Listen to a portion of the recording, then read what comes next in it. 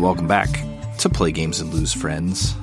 It's Sunday, September 25th, 2022. I am Ryan, back here with Ken, as always.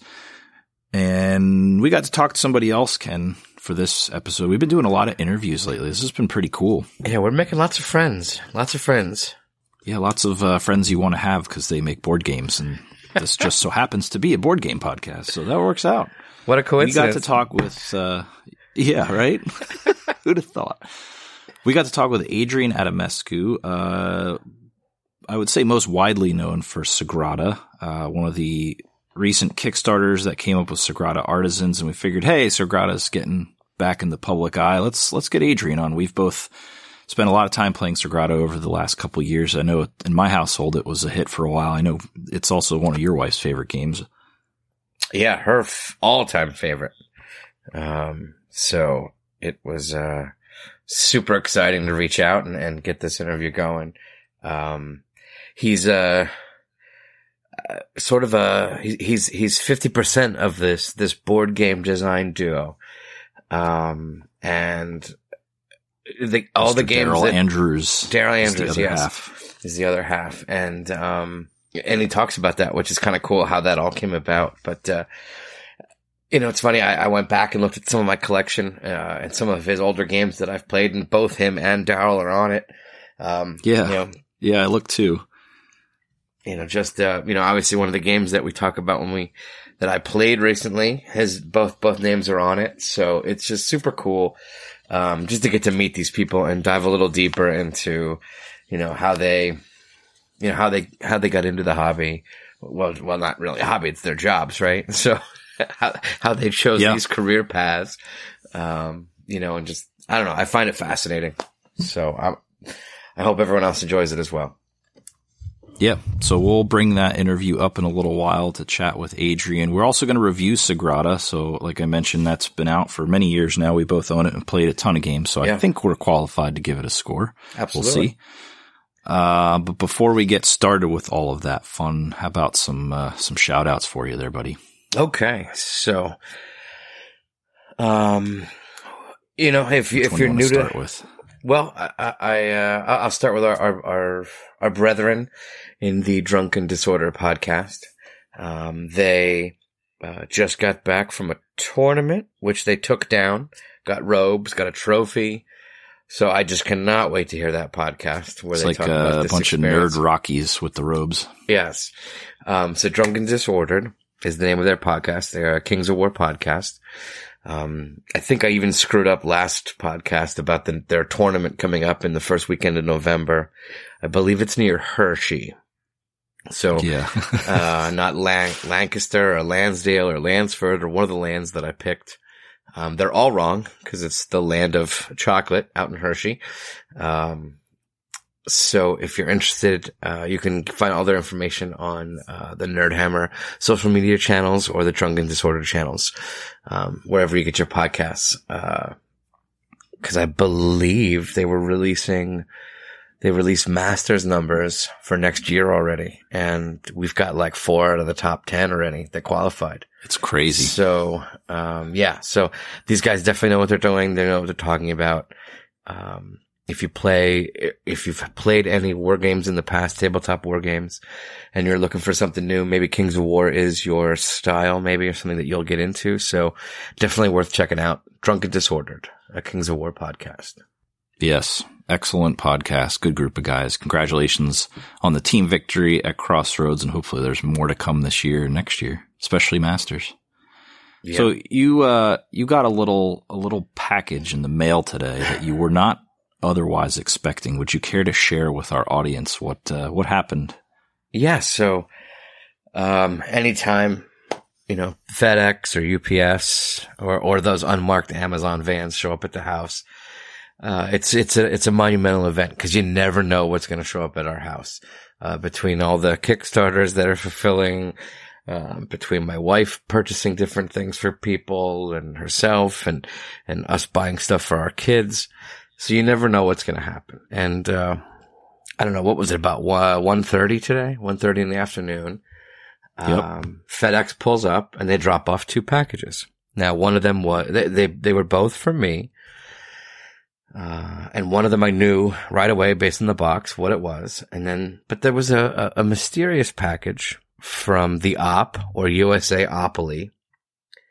And I was like, oh, well, again, maybe one of the Kickstarters, they're somehow affiliated. There's all kinds of weird companies fulfilling for other companies now. With all USA the shipping. Opoly is a publisher, correct? Yes, USA Opoly, or the Op as they're called, is, again, they're famous mainly, obviously, the Opoly part for the various Monopoly versions. They do a lot of puzzles. They do a lot of IP-based stuff. But they've also been instrumental in bringing, a lot of the Funko stuff so it was Marvel products and some Marvel products. Yes. So I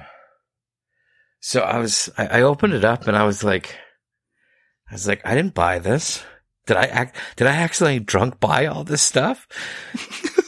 Because it's possible. Yeah, I mean, it's possible. I do have, a touch of insomnia every once in a while, and I'm up, searching the interwebs for board game stuff, and I'm like, I didn't buy this. I didn't back this.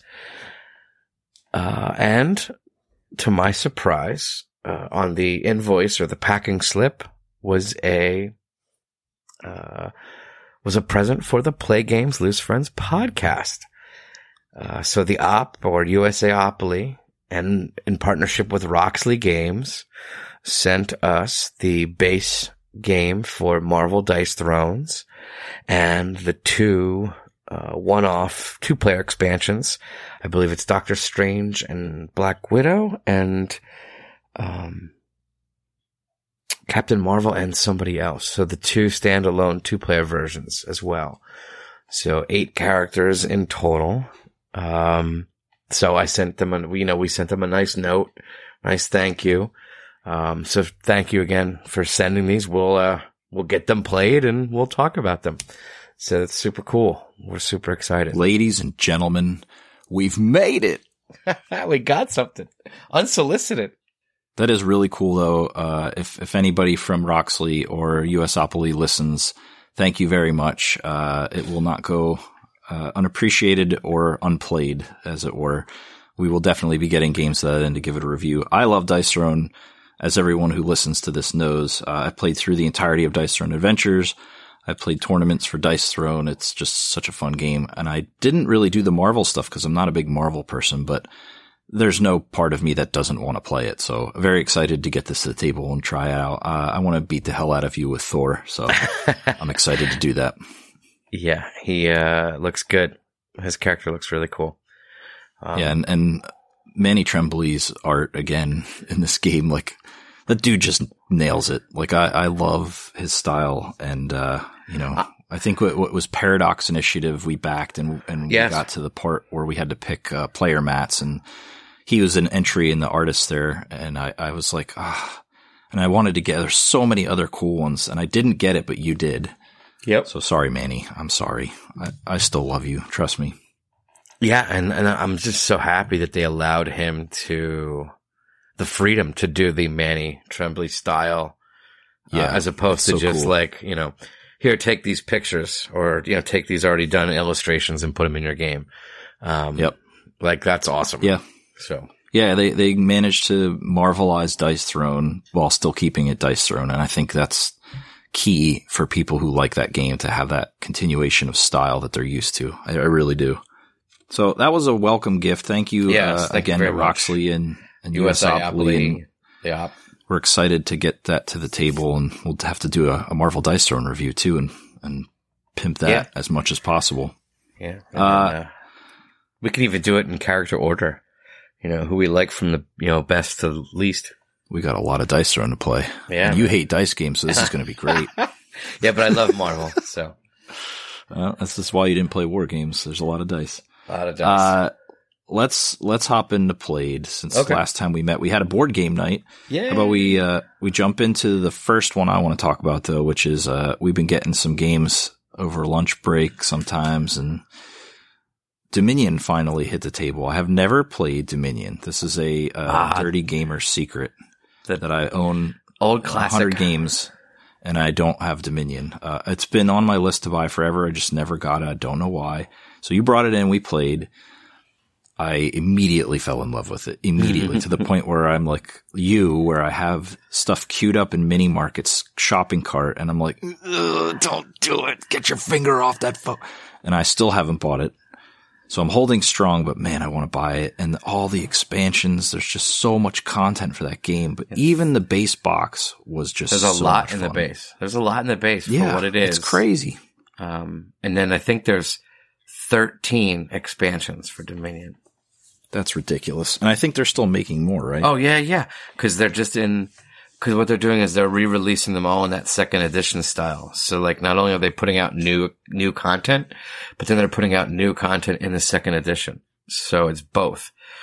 And I bought Dominion on clearance, about 5 years ago. I played it about 10 years ago, 12 years ago, something like that.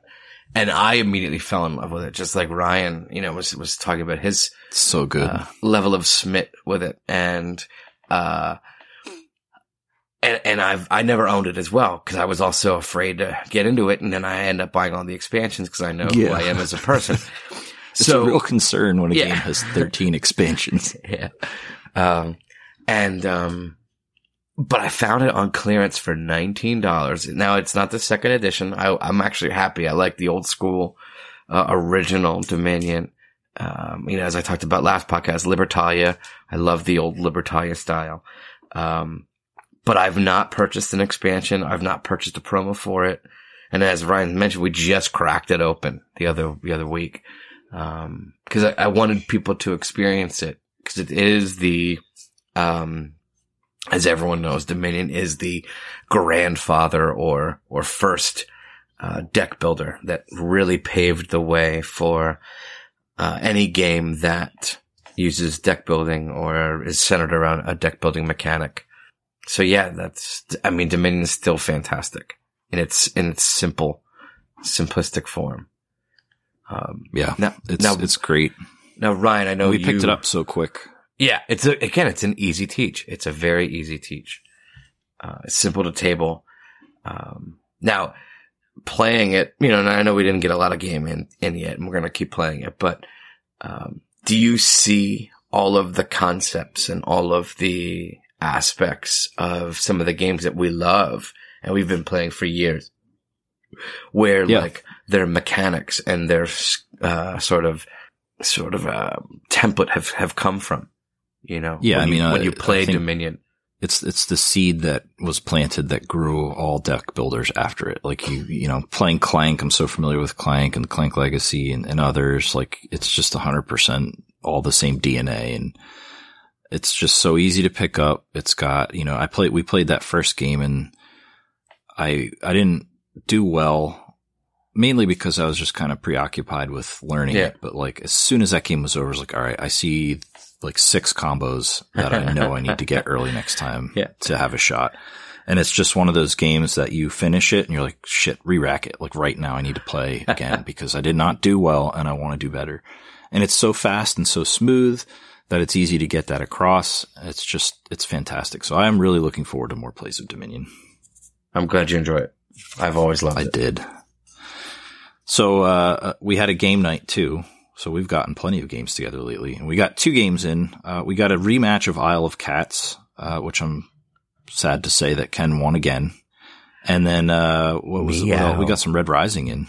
So, yes. Our buddy Joe, it was his night to pick, and he picked 2 winners. You want to talk a little bit about your 2-0 status in Isle of Cats, you son of a cat?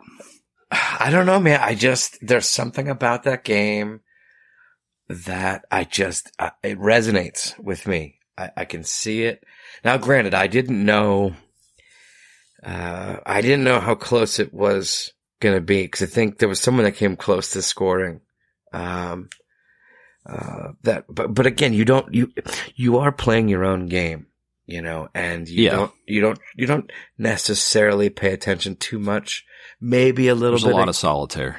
Yeah, maybe a little bit of kitty hate draft, maybe. But it's you have your ship, you've got your strategies, you get a hand of cards, you're trying to, piece this get together, what's going to make you, sort of score the best, with your lesson cards and, trying to cover mice and cover aspects of the ship and, maybe should you go with a public card as opposed to a private card? Are these action cards going to help you? So there's a lot of good decisions round to round. But you can see sometimes like a lesson card, you passed, like the perimeter one or the edge one.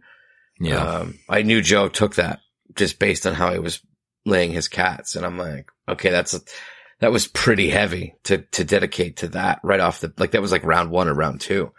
Yeah, I've learned from playing that it's better to just play to optimize fish income and color scoring, and then just let the other like private and public lessons somehow fortuitously fall to you and you're like, okay, I could probably make this work.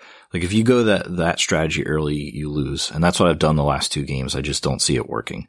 It's like you have to focus on color early and then make the rest work later on. And it is possible. It's just tough. It's tough to do that lesson stuff early and actually come out ahead. Yeah. But again, I love the game. I think the game is so solid. I can't wait to keep, I don't know, maybe it's a PAX pickup as the, expansions, or should I wait for another Kickstarter and just go all in on all the stuff I didn't get? I'm so tempted just to pull the trigger on it, but I just want more, but I feel there's so much still in the base that's really good. Like I didn't get an Oshax the whole game. You and Joe just monopolized the Oshax. You know what I mean? Like, and to do it like a natural boat, like. Yeah, I mean, it's tough to balance everything. And that's one of the things I think is legitimately good about the design of that game. So I think we had a good time, and I know for sure that everybody enjoys playing it. Like it's not one of those games where we put it on the table and one person's like, like I could play that pretty regularly. It's a good game. Yeah, it's just solid. Absolutely. The other one we got in was Red Rising, and you've had this for a while. You got I think the deluxe edition. Yep. I have the regular. So we just played my copy. Pretty much, just fantasy realms with some additional stuff tacked on. But what I love about that game is I've read all the books in the series to this point, and I absolutely love the book series. Like it's one of the best series I've ever read. And playing that game and getting the character cards or seeing the character cards and how they interrelate for scoring and plus their abilities makes that game so much more rewarding for some reason. I think just because the fiction ties into the gameplay, and I never could comment on this before because I hadn't read the whole series, but they really did a good job at weaving the two things together into a finished product. Like I give it to Jamie Stegmaier and the crew at Stonemaier Games. They did a good job weaving it together. It's pretty darn cool. The game itself is fun to begin with. Fantasy Realms is a great game, and this is, more of the same with just some additional scoring mechanics on top of it. It's just, I was always so impressed by the game, let alone adding the fiction on top makes it much more fun for me now. I'm just so surprised that there was that many characters in those books. Like, oh yeah. And like how they're all unique, and then how they're all unique in the game. Like it's impressive. Like, yeah, that breadth it's of hard. Character and character development. And then to somehow, from a game design standpoint, pair things up and balance like that. Like, yeah, I'm not really sure how they did that. Like, it had to take a while. That math hurts. It had to take a while. Like, my brain just starts to ooze out of my ear thinking about that. Yeah, so that was another Joe pick, and I'm glad he did because I think we generally enjoy playing that game too. It's always a pretty tight scoring affair, and I can't remember who won that second game. Was it? That was me. Was you? Okay, so you went 2-0. I did go 2-0 on the night. I bet you feel good about yourself. I wasn't being a braggart. I'm not a sore. I try not to be a sore winner, but in the inside, you're fine. In the inside, I hear like big band music going off, like you know. Yeah, exactly. Yeah, Beans hears ska music when he rolls dice. I hear big band like parades when I win a board game. Yeah, exactly. Like I see, flipping get cheerleaders. The tubas rolling, boys. Yeah, get those kettle drums out. Ken just won Red Rising. Yeah, then there's a mascot in like a foam suit of just me, like. So, but yeah, that's all in my head. Let's just keep that there. But yeah, the last one. Go ahead. No, but just one more point about Red Rising. Like I had 1 helium the whole game, and I'm like, there's no way I'm gonna win that. Like, but then, when you tally up your cards. And then I was the highest on the, the Jupiter track? The fleet track. The fleet track. So I was able to, cause we were all pretty close on the hands, like the cards, the scoring of the cards in your hand. But then the fleet, I think I was just a little bit higher on the fleet than someone with the helium or someone with the, Institute track. That was just, it was just a minor swing. I think your hand scoring was good, if I remember correctly. I think you had the highest hand score. That usually is what wins you the game. Yeah, I think I was in the 200s for the hand score. Yeah, it's tough if you don't get good deals or the right cards get flipped. It's really tough. Yeah, but or like that wolf pack that got stolen. I wanted that wolf pack so hard. Yep. Because it was going to trigger off my other thing, and like it just kept getting buried, and then once it was unburied, it was gone immediately. And it's like, I held it. I was so mad. Mad. But I was able to find other, ways to make other things work, which I think that's the beauty of that game is you don't get attached to your cards. You can have a plan, you can have a strategy, but sometimes don't get attached because you might need to play a card to get a card and try to swing, sort of swing for the fences because, what you're holding may not be good enough. So you gotta. What's funny about that is that the book follows that in plot a lot like that. Oh, really? Don't get attached, swing for the, yes. Like I'm not even joking. It somehow works out funny. To be similar. And it's funny. Yeah, it is funny, but it plays kind of like the book reads in some respects. It's pretty nuts. So I'm glad we got that in again. Yeah, I like that game. I think it's a solid, fun game. Oh yeah. And it's quick. It's not terribly long. For what you get, it's worth it. And like, I think I got it on sale recently for $30. So like for your money, that's about as good as it gets. And again, Stone Meyer. So production value is great and all that. Art's great. Everything about it's great. Great game. We finished the evening late. Yes. And the reason we finished the evening late is because I wanted to teach you guys just one round of Vagrant Song, because we're going to start Vagrant Song as a group with the board game group finally. And that devolved into everyone wanting to finish the whole first scenario. And we wrapped up at 30 minutes past midnight. And I think Brad was falling asleep at the table almost. But we did it. We beat the first scenario and got started. So not going to dive into it too much because we were going to have plenty more to talk about as we get more time in Vagrant Song, but I'm interested to hear your initial thoughts from one playthrough so far. So, just based on what you just said, I mean, we're only going to set up the board, pick our characters, and just go through the mechanics of what does a turn look like. And this game has very simple entry level mechanics, and it's because of that you can really get some fast, fun turns. And the way this whole the economy of your chips that you use to determine your actions versus the chips that you pull from the bag or that then tell us what happens in the story with the haunt or the haint that we're dealing with. It is just so smooth and simple, but yet in its simplicity, you can see the minutia and the intricacies of some of the strategic decisions that we're going to have to make moving forward. And I know we've been hard on narrative story games this year because we've had some rough patches with some of those types of games. And this one, I feel, is almost redeeming this genre for me. Yeah, same here. I've enjoyed, and again, we did just the intro story, the first guy. I loved the token system in this game. It's almost, it almost sort of felt like a little bit like a chip theory kind of game, right? With those little tokens. Yep. But Weird, we know, is a good company. We both used to play Malifaux. We know they're creative folks. They've got cool, unique things. And this game just fired on all cylinders for me.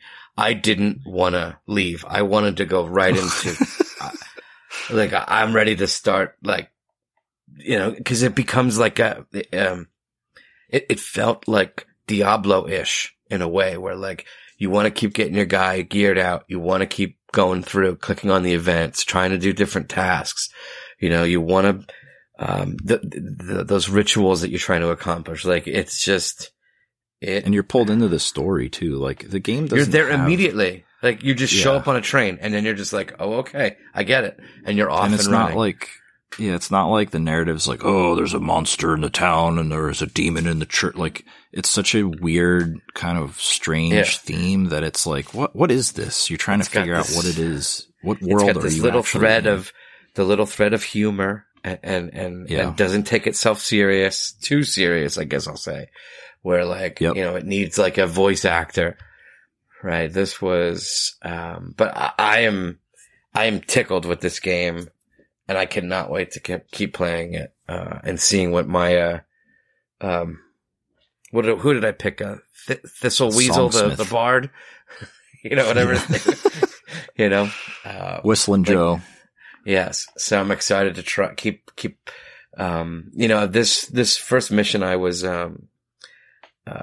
just sort of running around doing all the events because things fell off. Again, thematically, a bumpy terrain, suitcase fell. So it was like, go check it out. And there was so much going on in the combat with the haint, and I was so far away. I was like, well, I might as well just keep doing this, cause maybe I could find an item or something that's going to help us down the road. Cause, if you ever play an RPG, you don't leave any stone unturned, or at least that's how I play them. I click on all the flower pots. I click on all the desks. Same here. I'm in the bookshelves looking at all the books. Like, this sort of gives me that vibe and that style, and I am all in. I love it. I'm so excited. Thank you for buying it. Yeah, I mean, I'm hoping I can pick up the other expansion scenario at PAX this year, because we'll probably not be done with it by then, or maybe we will. I don't know. It's going to be October here, and we'll probably move quickly, but we'll see. There's so much game here that's just going to take us a while, but hopefully. And it's kind of funny that we're playing sort of this spooky game during Halloween and fall and autumn, harvest time. Yeah, the timing worked out. Yeah, that's awesome. The timing worked out. So we will have a lot more Vagrant Song to talk about in future episodes. We'll try not to drown too much time in it, but the praise it gets from us and others is kind of believe the hype. Believe the hype. It's a good indication that if you have not checked this game out and you're able to get a copy, it's very hard to get, but if you're able to get a copy, I would never hesitate. It is fantastic. All right. That's it for played with. That's a healthy list. And it's we've not. got more Vagrant Song coming. Oh no, you've got more. I have one that's right. game. By Mr. Adamescu. But yes, by Mr. Adam. Or Adrian Mr. Adam. Andrews. Mr. yes. Adrian. Cause as you'll hear in our interview, you mentioned a game that you, purchased on our, I think it was our first PAX, 2017? I didn't even let the poor guy say thanks for having me on. I just dove right into that game because I was so excited to ask him about it. And I got to play it with your daughter. It's called Creatures and Cupcakes. And I loved it. I thought it was so good. It was so, it was like a baby Quacks of Quedlinburg. And I have not been a big fan of Quacks. I've had my ups and downs with Quacks. But this game had some of the Quacks sort of mechanics to it. It felt very Quacksy, but had that uniqueness of those glitter cupcakes, which gives you that little bit of take that. Yeah, those power cards are key. Yeah. And then being able to get the potions to like help you out when you bust, like it's not too unforgiving, which again, I think that's because maybe the audience that it's geared towards. But I loved it. I thought it was so cute and fun. Obviously your daughter smashed my face in with that game. Cause she's obviously a pro but I enjoyed the play. I thought the components were cool. I mean, those meeples, the meeple quality was cool. The little cupcakes were cool. The artwork that was on the power cards, like it was just a good, solid, little fun experience in that little box. The artwork has always reminded me of Unstable Unicorn stuff. It definitely has that vibe. Yeah. But this was a PAX purchase the first year for me, looking for stuff for my kids. And I've never seen anybody else say a word about it or even seen another copy of it anywhere. But it was a big hit in this house with my daughter, and she still plays it to this day. So, and yeah, your description of Quacks Light or Baby Quacks is very apt. It's very much like that. So, I was very excited to ask Adrian about it because it was just, it's one of those games that I've had and didn't realize he designed until like, maybe a couple months ago. I was like, oh, wow. And then I thought, hey, maybe we should talk to him someday. And lo and behold, we got him on the show. So we got to talk to Adrian earlier this past week about Sagrada Artisans, which is their upcoming Kickstarter, as well as Sagrada and the success it's had, Creatures and Cupcakes, and lots of other stuff about game design. So let's take a couple minutes here, and we'll sit back, and by a couple I mean about a half hour, and you guys can enjoy the dulcet tones of one Adrian Adamescu. We'll be right back. All right. So we are joined by Adrian Adamescu. Thank you, Adrian, for joining us tonight to talk a little bit about upcoming projects. I know that you've got a very big one in flight right now, which we'll get to in a little bit. Ken and I are big fans of Sagrada. We talked a little bit before, we started recording about our affinity for the game, both from a family perspective and also we just enjoy it. So we're going to have some questions about that. And I just want to lead off with a really quick one for you. Creatures and for having me. Oh yeah, no problem. I'm glad you could join us. Creatures and Cupcakes is my guilty question. I was at PAX Unplugged. I think it was the first PAX Unplugged, and I was looking for games for the kids, and I found Creatures and Cupcakes like on a whim. And I was like, this theme is so cute. I have to get it for my daughter, who was very young at the time. That game has been played like dozens and dozens of times. I don't know what it is about Creatures and Cupcakes. I am happy to hear that. Yeah, it's one of those games that didn't have a big print run, so not a lot of people know about it. Yeah, I have a copy. It gets played quite often. That's still like one of her favorite. The theme, for some reason, and the components themselves, and it's just how simple it is. I know it's kind of an odd question, but like, how did you get started coming up with like a children's game like that? Yeah, and actually the theme wasn't really our doing, because it was when we started working on it. It was actually a sports kind of a race theme. So we thought that was a good idea for a race game, but it was a light game. So I think the publishers decided that this theme would fit it better. So yeah, the mechanics were there, everything was there, but the publisher really, did a great job with the theme, the cuteness of it, and those animals and cupcakes. And because for us it was just a push your luck kind of race, and you're trying to get to um, your racers as quickly as possible. So yeah, sometimes publishers and designers work together, and that's the how the process is. The theme changes over time. So Cool. Yeah, it worked out for this one because, like I said, I haven't seen a ton of people talk about that game, but for kids, it was just perfect. And and it's awesome. Like play. I love the change in theme because I play it with my kids too, and they took it to school several times, and that's cool. So yeah, that's got to be an awesome show and tell project. Oh, my dad designed this board game. Yeah. Unfortunately I don't get to see it, so I don't know what they're saying. I'm sure it's positive reviews, right? Yeah. Hopefully, yeah. So that's actually interesting. I mean, as we got into this, and again, talking about sort of the show and tell, and kids saying, "Oh, that my dad's a board game designer." How did you actually get into designing board games and card games and stuff like that? Yeah, that's a very interesting story.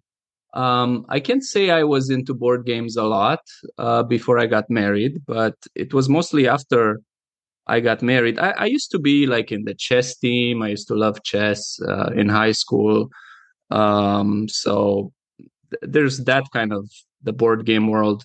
But I only got into board games when I got married, and that's because we were looking for a hobby, something to do together. And especially when our first daughter was born, we weren't as free to go out at night and to see a movie, or we had to stay in the house. So we really started, buying more and more games, and we got into gaming. And then one evening, I looked at the back cover of a game, and it had the biography of the game designer. And then I was thinking, wow, what if I try to design a game? And I asked my wife what the theme should be. And she said architecture, because she's an interior architect. So I tried really hard to make a game, and I think it was mostly to kind of impress her that I started making that game. And that game turned out to be Speakeasy Blues, which got published way later down the road. But yeah, it was interesting, just because you never think about. We weren't huge gamers at the time either, so you don't think about designers, when you just get into the hobby. But that biography at the back of the game just got me thinking, and yeah, there really must be a mind behind the game, because you think it's a publisher, it's a company that creates it, but I never thought about there being a person behind that. So that's how it got started. So, I mean, that's interesting. I mean, if you even think about board games, years back, I mean, they didn't even have their names on the covers either, right? Right. It's almost a piece of the marketing, or it's a piece of the sell is sort of, someone's game, right? This is, this designer just did this new one, or this it's coming out from this designer. It almost helps sort of sell the product now, as opposed to where it was almost in the background, decades ago. Exactly, yeah. We were talking about Phil Walker Harding before the start of the show, and now everything that he puts out, I'm like, oh, what's this? So for sure. Yeah. So Phil's a good example of a designer, and we've talked with some others that I feel like they do way more creating than playing. And I don't know if this is common for every designer. So I always like to ask this question in terms of like getting to sit down and play games versus getting to sit down and actually build games or work on concepts that you have. What's the balance like for you? Yeah, I think you have to play. That's where you get inspiration from. But also, I have 4 kids, so we play. That's good. We play quite a bit, and I really actually started to appreciate games that play at the 5-player and 6-player player count. Because I never thought about them before, and when it was just me and my wife, we just collected all these 2-player games, especially those Uwe Rosenberg quick 2-player games, that you can play in half an hour, 30 minutes, 40 minutes. But now that my kids are a bit older, we want to bring games to the table that we can all play. It's great to watch them all, make choices and yeah. But the balance, there is a balance there. I mean, it's sort of, when it's summer, we have more free time on our hands, so we get to play a lot more. And then during the fall season, I started, designing more now than playing. So I need to take a break sometime soon and get more into the playing part. It's tough too to find a lot of, depending on the age range of the kids, a lot of like really solid 5-6 player games that hold their attention for a while too. That's right. Yeah.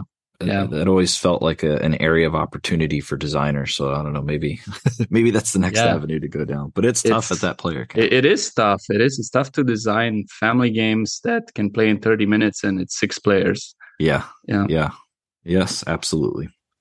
So do you enjoy having almost your own playtesting audience at home, or do they not play? I mean, it's good. Game?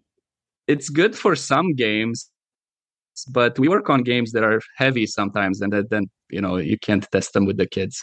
My wife is kind of my first go-to before I even show concepts to Daryl or other co-designers that I work with.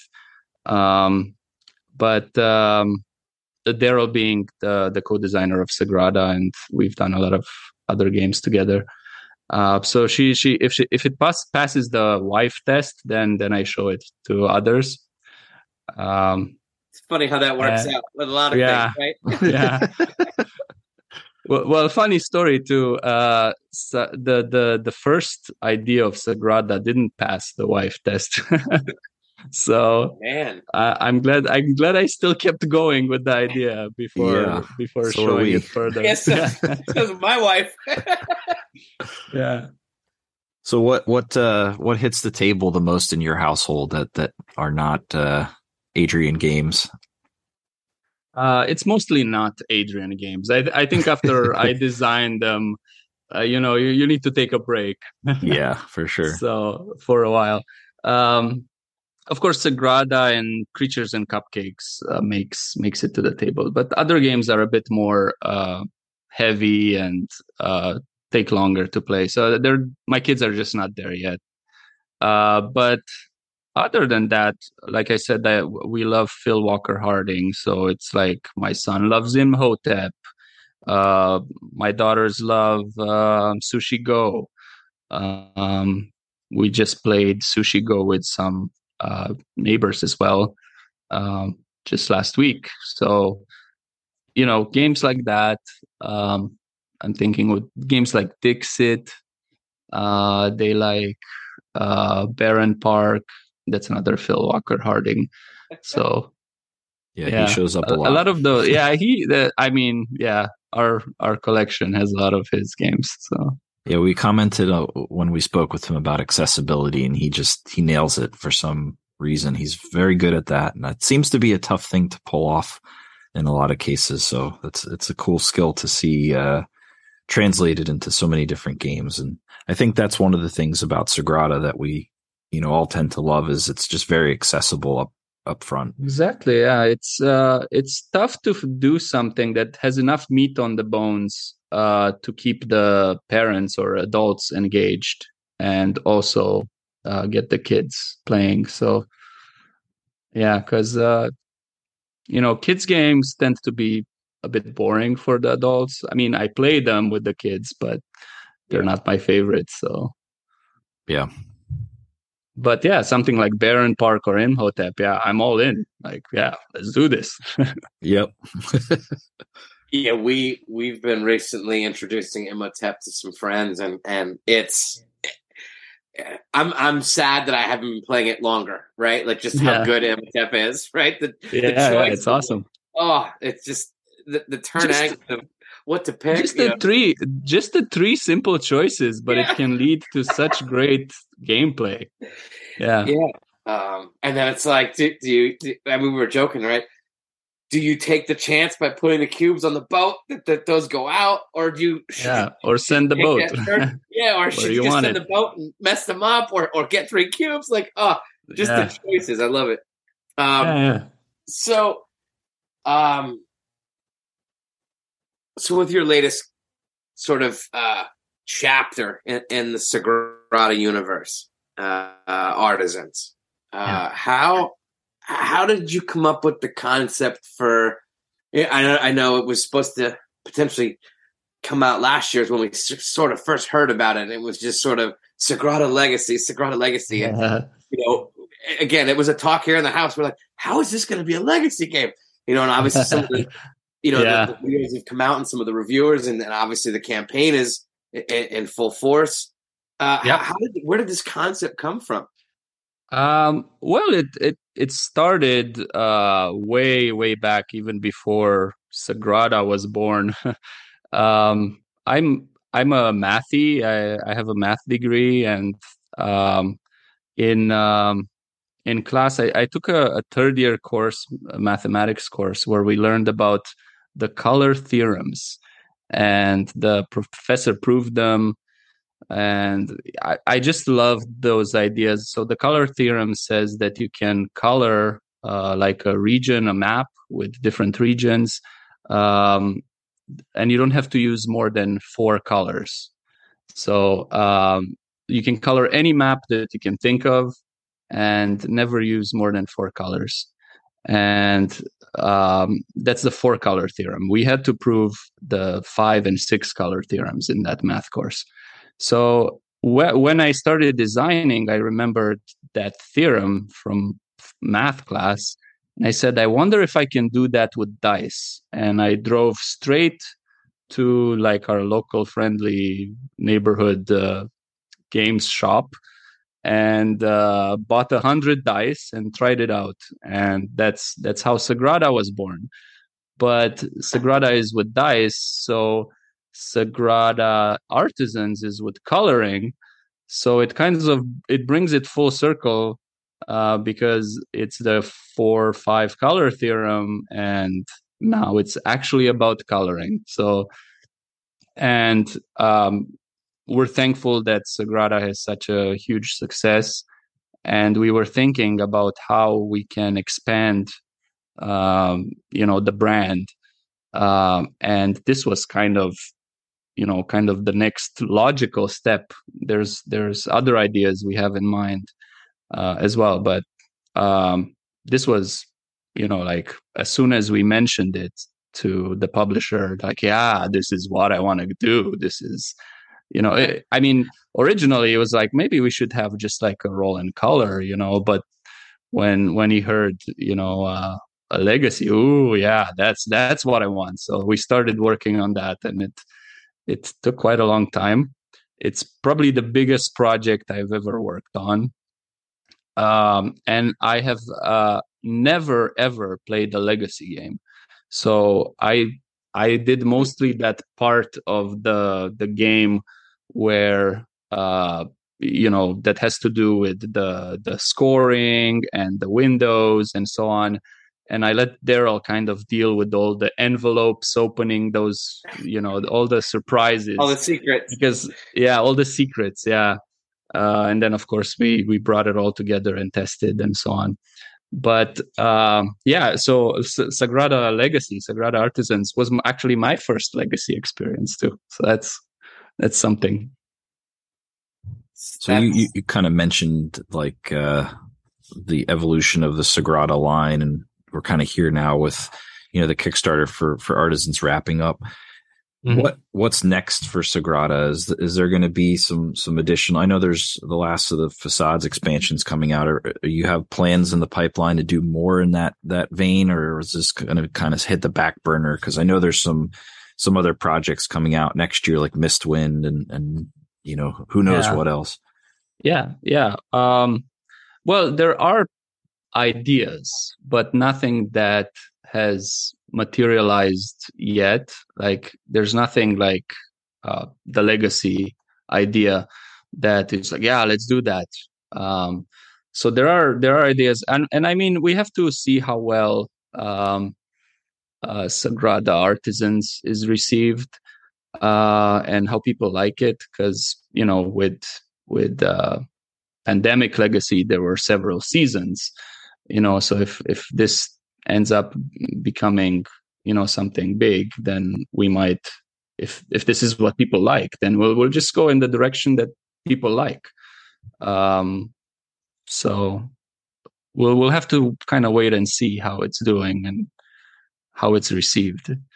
But there are definitely ideas, and we have told those ideas to the publisher, but we'll see. Yes, we'll see Floodgate. what comes of them. Floodgate's gonna back off the Sagrada train anytime. Yeah, right. Yeah, no, but as far as the because you mentioned the expansions, so the Glory expansion is the last in the pipeline. Yeah. So there's nothing expansion wise yet. There's no plans for that, but I mean, it may change if ideas pop into our head, and who knows. I don't know. We'll see where that goes, but that kind of, and plus we were busy working on Artisans for the last couple of years, so I would imagine. Well, I mean I'm just, and again, now granted, obviously I don't have a copy. I've not played it. I'm sort of backing, assuming it's going to be amazing, and but in that vein, sort of in the, almost that adult coloring book type style. I mean, there's no telling why you couldn't just, sort of add, additional booklets or right. Cause it's booklet based, if I'm not mistaken. Right. Yeah, there is a book. Yeah. Yeah. So it's like that you color and like extra, like different books coming out or, and then, maybe the game is much more than just that book and the coloring aspect. So, maybe there will be like a lighter roll and color that you can just play if people enjoy this, and if it's something that people like. But again, we'll have to wait and see. So I've been looking too at Mistwind, and just kind of wondering too, like, you dive outside of the Sagrada sort of intellectual property, that train of thought, and move into something else. Is a lot of the theming that goes into the games that you work on sort of predetermined, or do you have a big influence on it just based off some, designs that you've worked on with Daryl or yourself over the years? That's it depends so much on the publisher. I would say it's maybe half of the games that were published are our ideas, as in the theme, like Sagrada was, for example. But the other half of the games were either hired to create something that the publisher already knows that they want and that they can sell, and or the theme kind of changes, like in the case of Creatures and Cupcakes. It was more of a sports theme, and now it's more of a cute, attract the little creatures with cupcakes. So it's about half and half. So maybe half the games out there are the theme that we originally started the game as. And then in the case of Mistwind, it's the publisher is actually the artist as well. So he had this world of flying whales. It's very unique. Very, very unique. Yeah. And we loved that theme. And we took a game that was returned to us. It was signed and returned to us. And we turned it into this world. Because Mistwind, so the mechanics of that was one of my favorite games that we've worked on together. So I'm happy that now it's with a beautiful theme as well, and the art seems to be. I've seen some art further down. So just today, actually, I received some art from the game that I'm gonna have to put into Tabletop Simulator and test things out further. But yeah, it's just wow. I love the direction. So it's nice that a lot of people work together to bring a game. It's not just the designer; it's the artist can influence the game. The publisher, the playtesters, many times give us ideas that. And I have even games I'm pitching right now. I have two different themes sometimes for them. I have two games right now that I'm pitching. Sometimes I pitch to a publisher this way. Sometimes I pitch it in the other theme just because I know they're more, family friendly, or if they like something with more, action or so it depends on the publisher as well. Cool. And that's sort of what's interesting about sort of the portfolio of games you've designed too, is you've got your unique sort of, to your point, that the themes that you brought to the table, but you've also designed a lot of sort of IP based or other intellectual property sort of themed games. Right. Yeah. I'm assuming those came sort of, hey, here's this. What do you think? Or how far along were those? Or did you have concepts that then people slapped the IPs over top? How's that process work? Right. So, for example, we have a couple of games with Spin Master, Sinister Six and Titanic. And those were IPs that the publisher had and wanted to bring a game, and they're like, okay, can you do this in 3 months? And I go, blah, blah, blah, blah. We hope so. So, so it's one of those cases. With, for example, Sinister Six, we already had a concept we were working on, and it seemed to fit it perfectly. But with things like Titanic, the IP was there. And we, at the beginning, we actually wanted to turn it into a co-op game, but the publisher said, no, we kind of want this and this, and then you kind of have to think, how they want it as well. So how did you and Daryl become like this dynamic design duo? Normally you see like a designer work kind of alone on a lot of things, or sometimes you'll see a group, but I don't know if I know of too many dynamic duos like that. How did you guys get started together?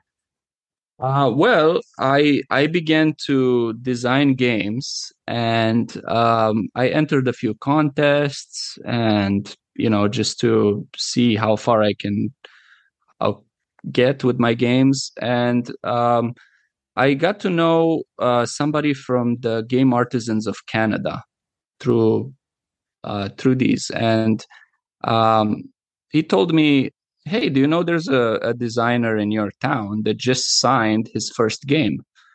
So I'm like, oh, signed the first game in my town. So that was competition, huh? Yeah. No, but I'm like, I want to know more. And then I got to know him. Daryl's a very social and friendly person. And I started showing him my ideas, and he started showing me his ideas. And there was a time where he just quit. So he signed his first game, and he just kind of quit his jobs and he said, I'm going to do this for a full year and see where it takes me. Just design.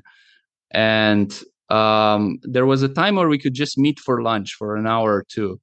And we were meeting at a board game cafe and just testing each other's stuff. And the process of working together really, really speeds things up. So I loved, and I love co-designing because it brings two minds together, and it makes it 1 + 1 is greater than 2. You know, that idea that two minds coming together can bring something better than, you know, two people working separately. And it really, really worked for us. And also, Daryl tends to be, because he's very social, he goes to a lot of conventions, and so he had that business side. You know, he liked to go and show our games and so on. And I'm a bit more of an introvert. I like things, you know, I'll do the computer stuff, I'll print things out, I'll cut them up, I'll prepare the prototypes, and you go do your shows and your yeah. So that really worked. Crowds. Yeah, that really worked together, you know, an introvert and an extrovert kind of getting together. And I prepare everything for the shows and cut it up and things like that. And then he goes and meets the publishers and does all that work. So it's worked out great. So we're continuing, and yeah. That's cool. So does that mean we won't see you at any conventions the remainder of this year? I've done a couple of conventions, but it's so tough, you know.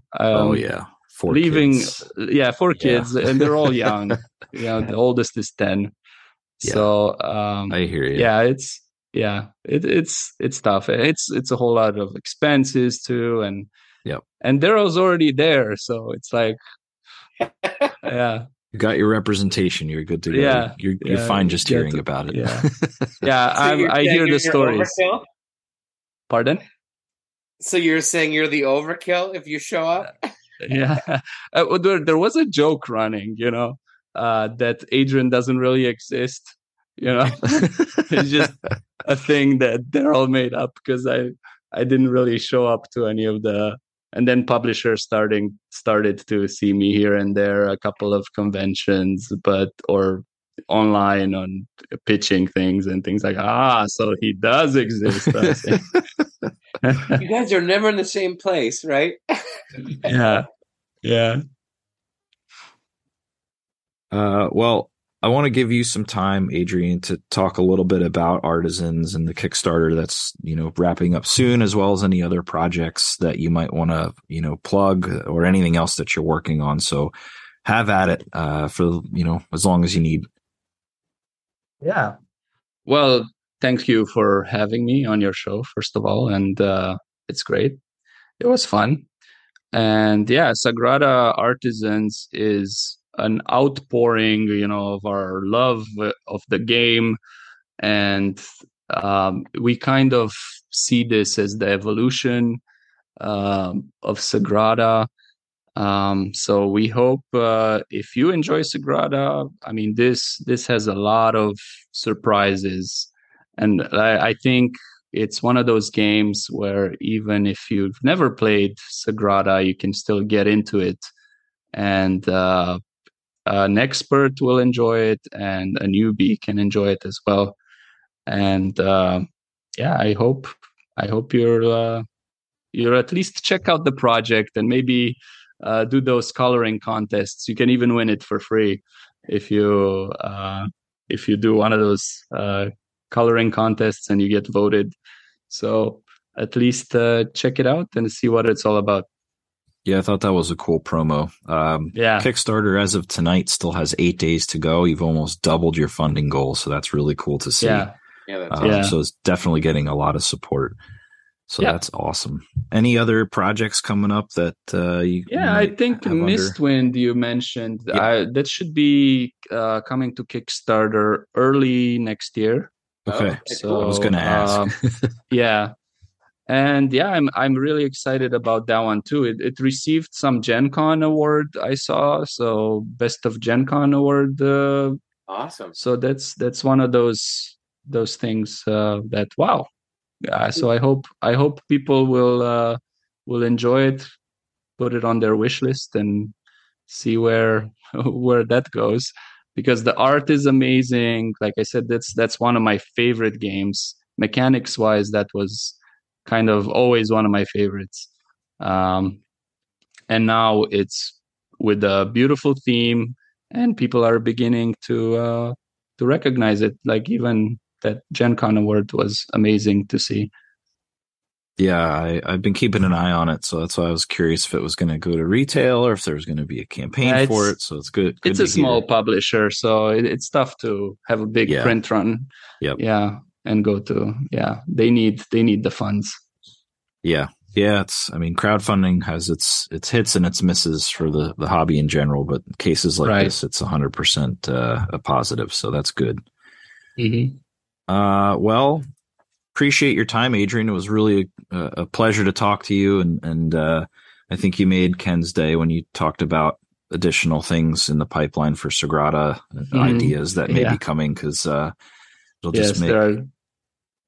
There are quite a few ideas. Awesome. Good. Yeah. We'll keep pitching them to the publisher and see what they say. And Yeah, if you need any playtesting help, you know where to go. Yeah. We have Phil Walker Harding on the hook for a summer camp expansion for Ken, and now potentially some Sagrada expansions to help playtest. So who knows? Nice. All right, Adrian. It was great talking to you. Appreciate it. Thank you very much. Take care. Thank you very much for having me.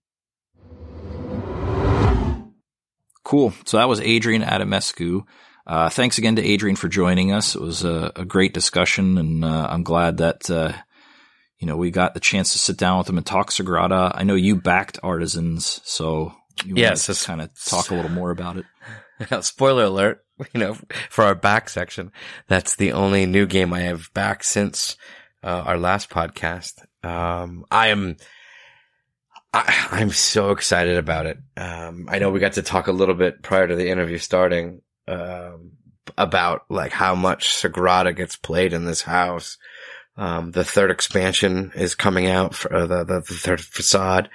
So there's just enough there. And honestly, we haven't even gotten through all the expansion stuff because base Sagrada is so much fun and so good. You don't not in a negative way, but you almost don't even need the expansions because of how good Sagrada is. And we're going to get about that. We're going to get into that here in a moment. But yeah, I'm looking so forward to, Sagrada Artisans. We've done a couple legacy experiences with the wives. I think this one is probably going to be one that maybe resonates a little bit more. I'm hoping. And I wrote it down, but we didn't get to talk to him, was just and I didn't want to spoiler it, but at the end, I feel like that's one of the biggest things with legacy games is that end scoring or that end puzzle. Just, I don't know. Sometimes I don't know if that fruit is worth the squeeze in some legacy games. And we've had that. I was just nervous that Sagrada might do that, but I think this design team really gets that and is gonna, really have a good fun experience with it. You heard he loves Phil Walker Harding, and if you love Phil Walker Harding, I feel like you can't sort of ignore that part of it. Ignore that aspect. I agree. Legacy is tough. It's tough to have a gameplay experience that is engaging and intriguing over the course of 6, 7, 8, 9, 10 games.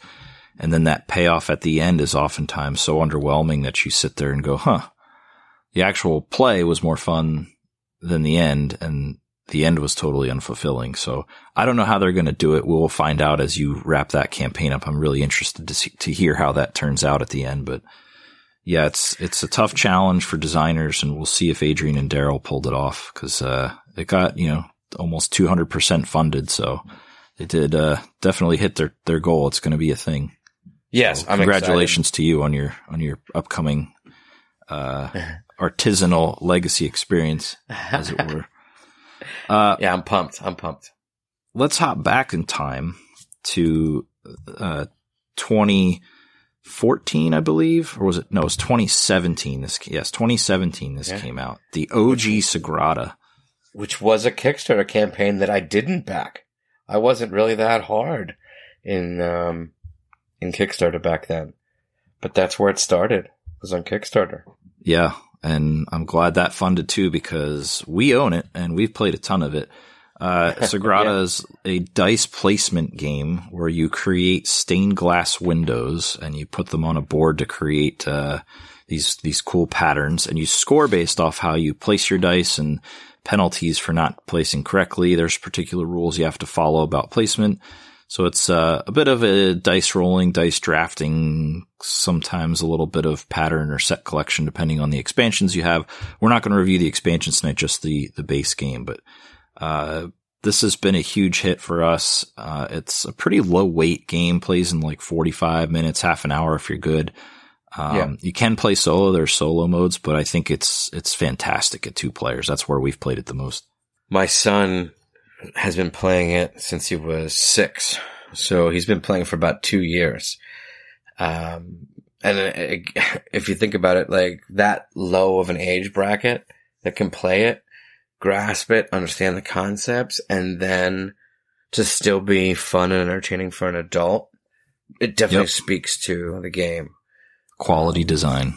Yeah, 100%.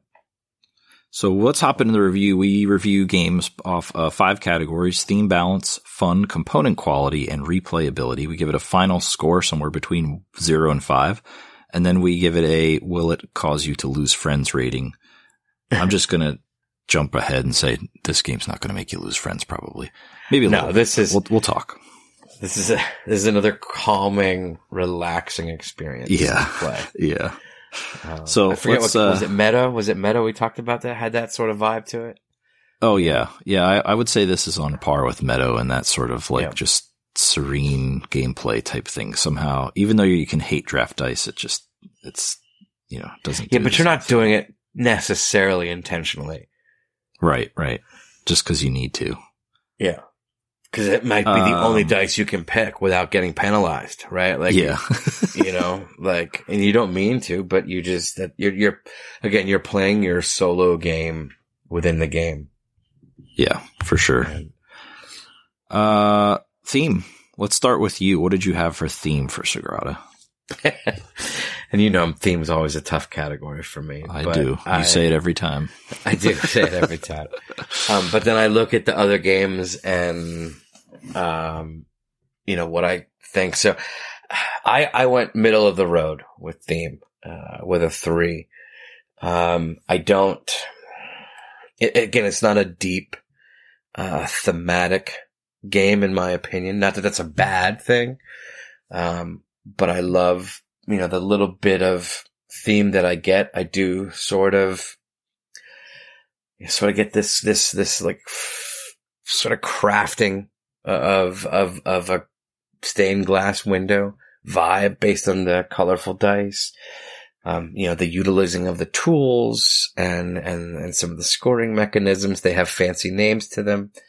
But it's not a very heavy theme game. It's pretty sort of, how do I put it? Just sort of, it is what it is kind of game. So that's why I went with sort of the middle of the road with a 3. I went higher. I'm at a 4. And the reason is because you're better at theme than I don't know about that. I'm more generous maybe. I can't see this game working with any other theme than building stained glass windows. Like if you think about what you're doing and you're rolling dice, like, yeah, you can come up with dice placement games, but the color of the dice here, the pattern matching components to the game. Like this game, I can't envision it being anything else. And like, I'm not sitting there thinking that I'm pouring liquid glass into a window, mold or whatever, but like, I don't see the gameplay working without the theme. And that to me speaks to strong theming in the game. Like they work together in a way that makes the overall product better. And I just think I can't see Sagrada working with some other theme. I just don't see it being as successful without those candy colored dice and those beautiful tiles that you drop everything in to make this, your player board is really well designed and stuff. It resonates really well with the actual gameplay. And I gave it a 4 because I just don't see it working any other way. Balance. I gave this a 4.5. I think Sagrada is extremely well balanced. I very rarely play games where I get ahead or behind very far. I think it comes down to just very careful drafting, knowing a little bit about kind of what die have been cast so far in terms of count, right? You don't always know if you're getting any red dice left in the last couple pulls, if they're already gone. So I think you just have to be careful when you play to watch for that. Otherwise, this game is just super, super, super balanced, even with the expansions in it. So I gave it a 4.5. I went slightly higher. I went with the full 5. I feel like this is a very well-balanced game in a lot of aspects. I think it comes down to the age group of the people that can play it, as I mentioned earlier.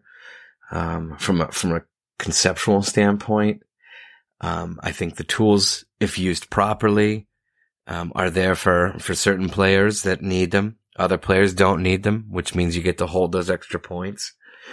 And other games sort of in this sort of style,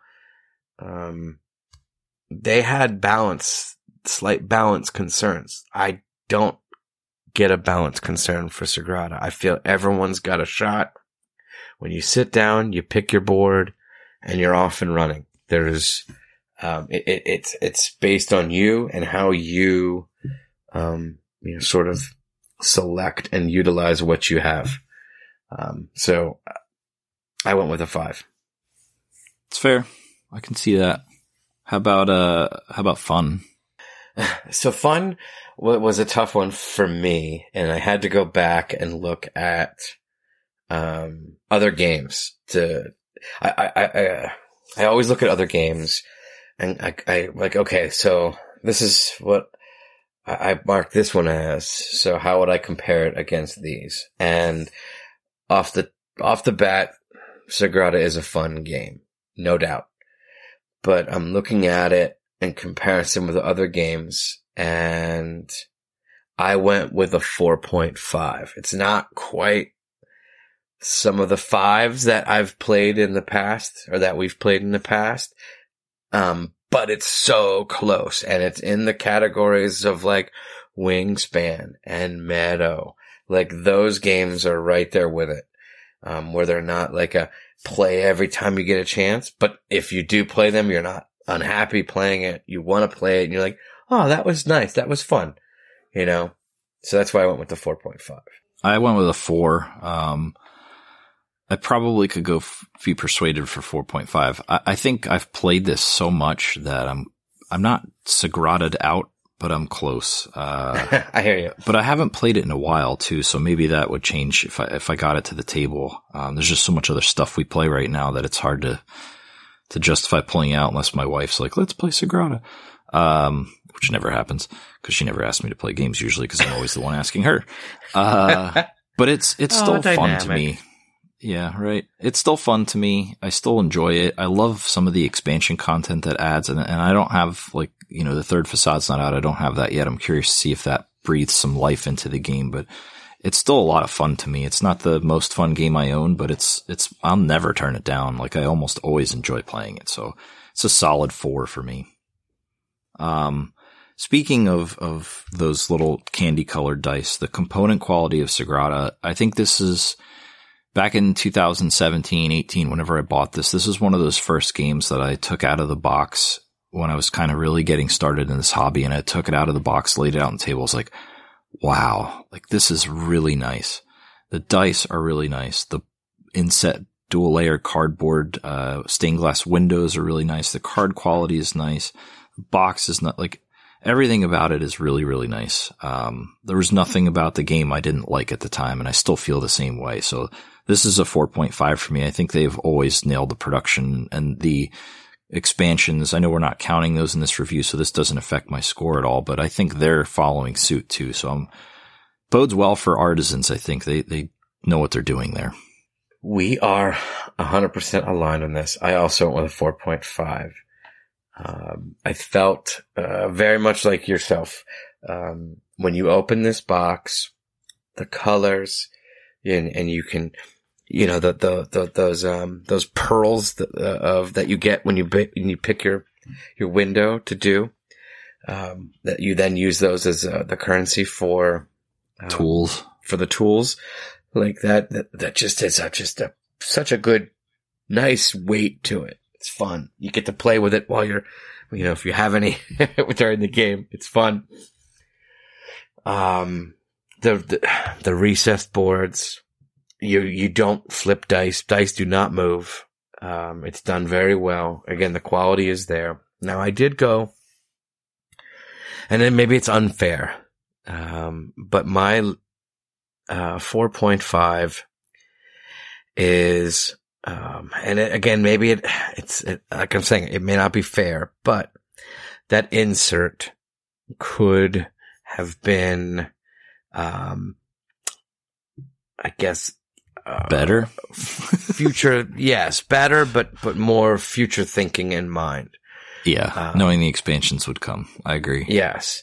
I struggle with that. I still have to keep an extra box, of stuff. It doesn't all fit in one box. But again, and that's just that slight little ding. But maybe it was one of those things where this company maybe didn't know what they had on their hands and where it was. I don't think they did. Yeah. I don't think they expected it to take off like it did. And I guess the insert is pretty good for base Sagrada. Yeah. So 4.5. The last category is replayability. Well, I have that as a 5. And I have that as a 5 because I think we were talking with Adrian. I think I've played more games of Sagrada than just about any game in the collection, or it's up there. It might be like top 3 on amount of games played. And, like it's up there, like with like a Sushi Go or, I'm trying to think of some of the other games that I've played a lot, but like, and especially because again, it's my wife's favorite game. My son likes it. The family that, we get together with usually once a month or every other month, they love it. They'll play it.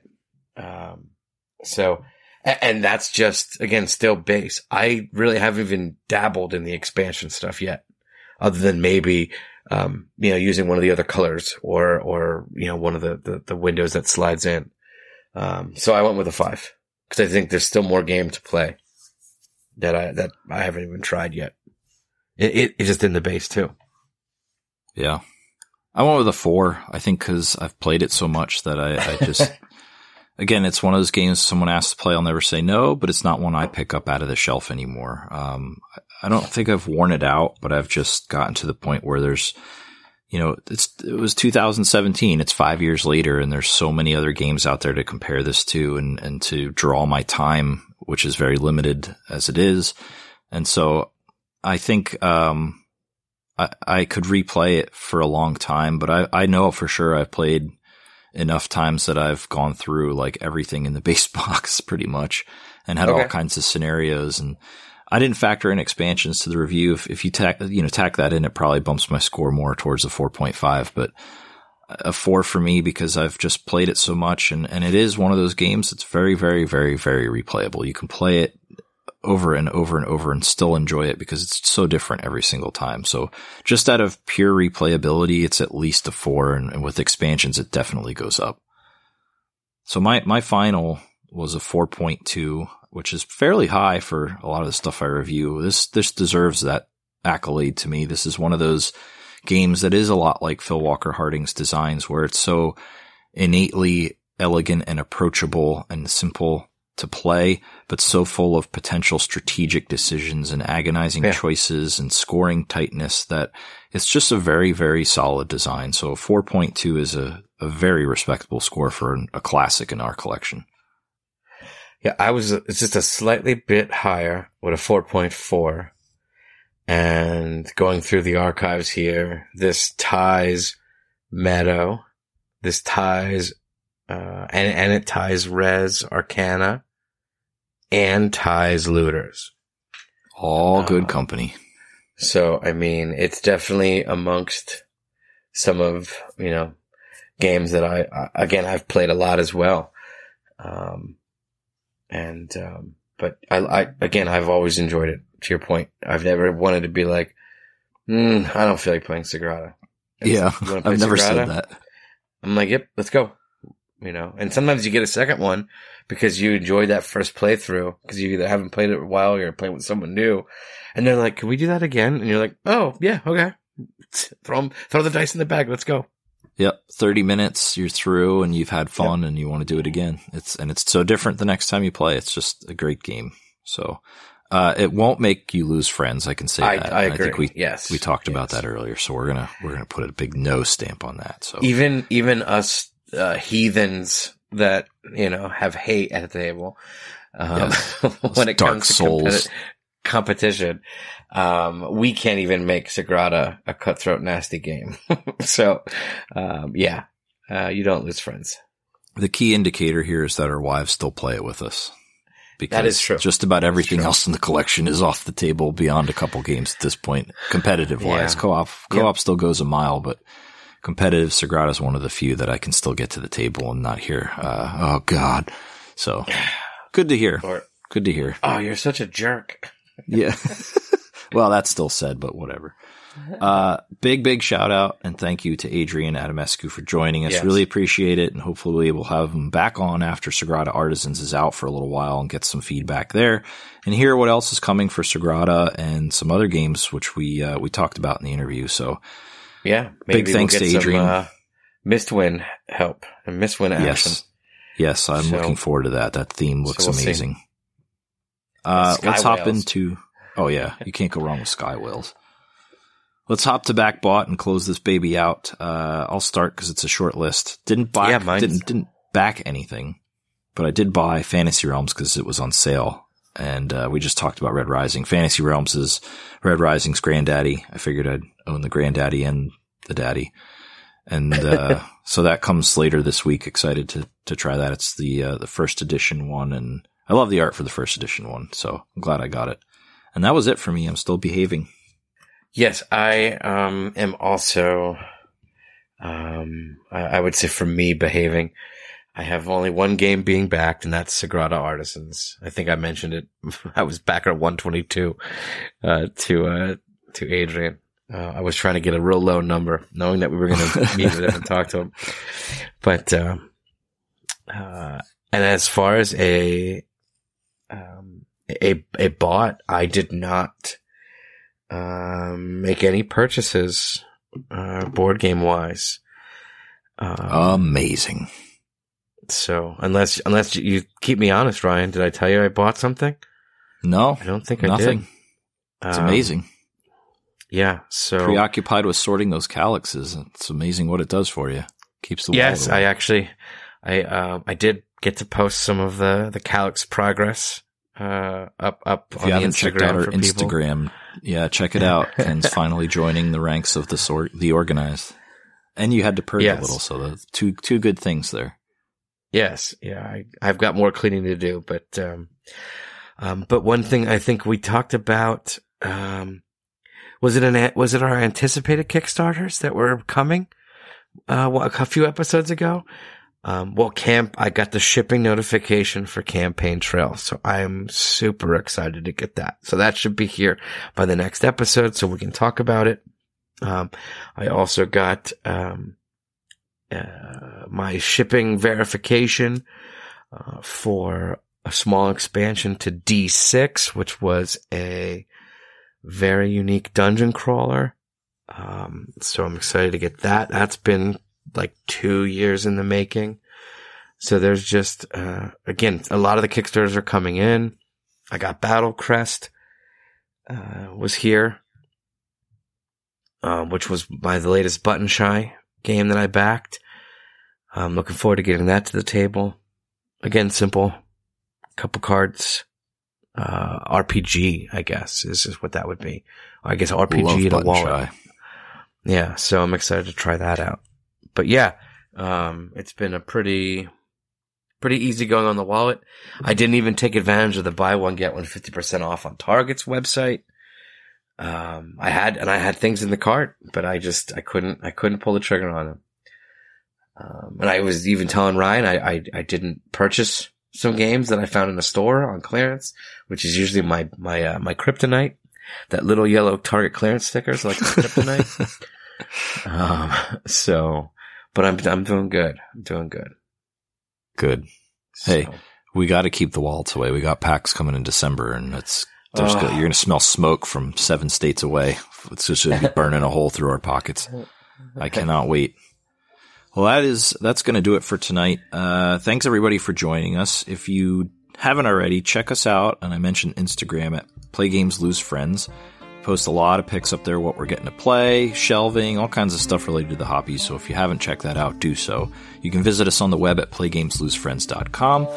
You can check us out on Twitter at PGLFshow. You can also email us at playgameslosefriends@gmail.com if you have questions about the show, comments, feedback, you want us to talk about a particular game, find out if we can get interviews with another designer or publisher, anything you want to contact us about would be great. Also, please subscribe, like, and review us. The more positive reviews we get out there, the more the show gets circulated to the rest of the human race. And we would love to get more listeners, especially if we run more contests so we can give more cool stuff away. In the meantime, I hope everybody has a wonderful week and keep playing games, everybody. Later.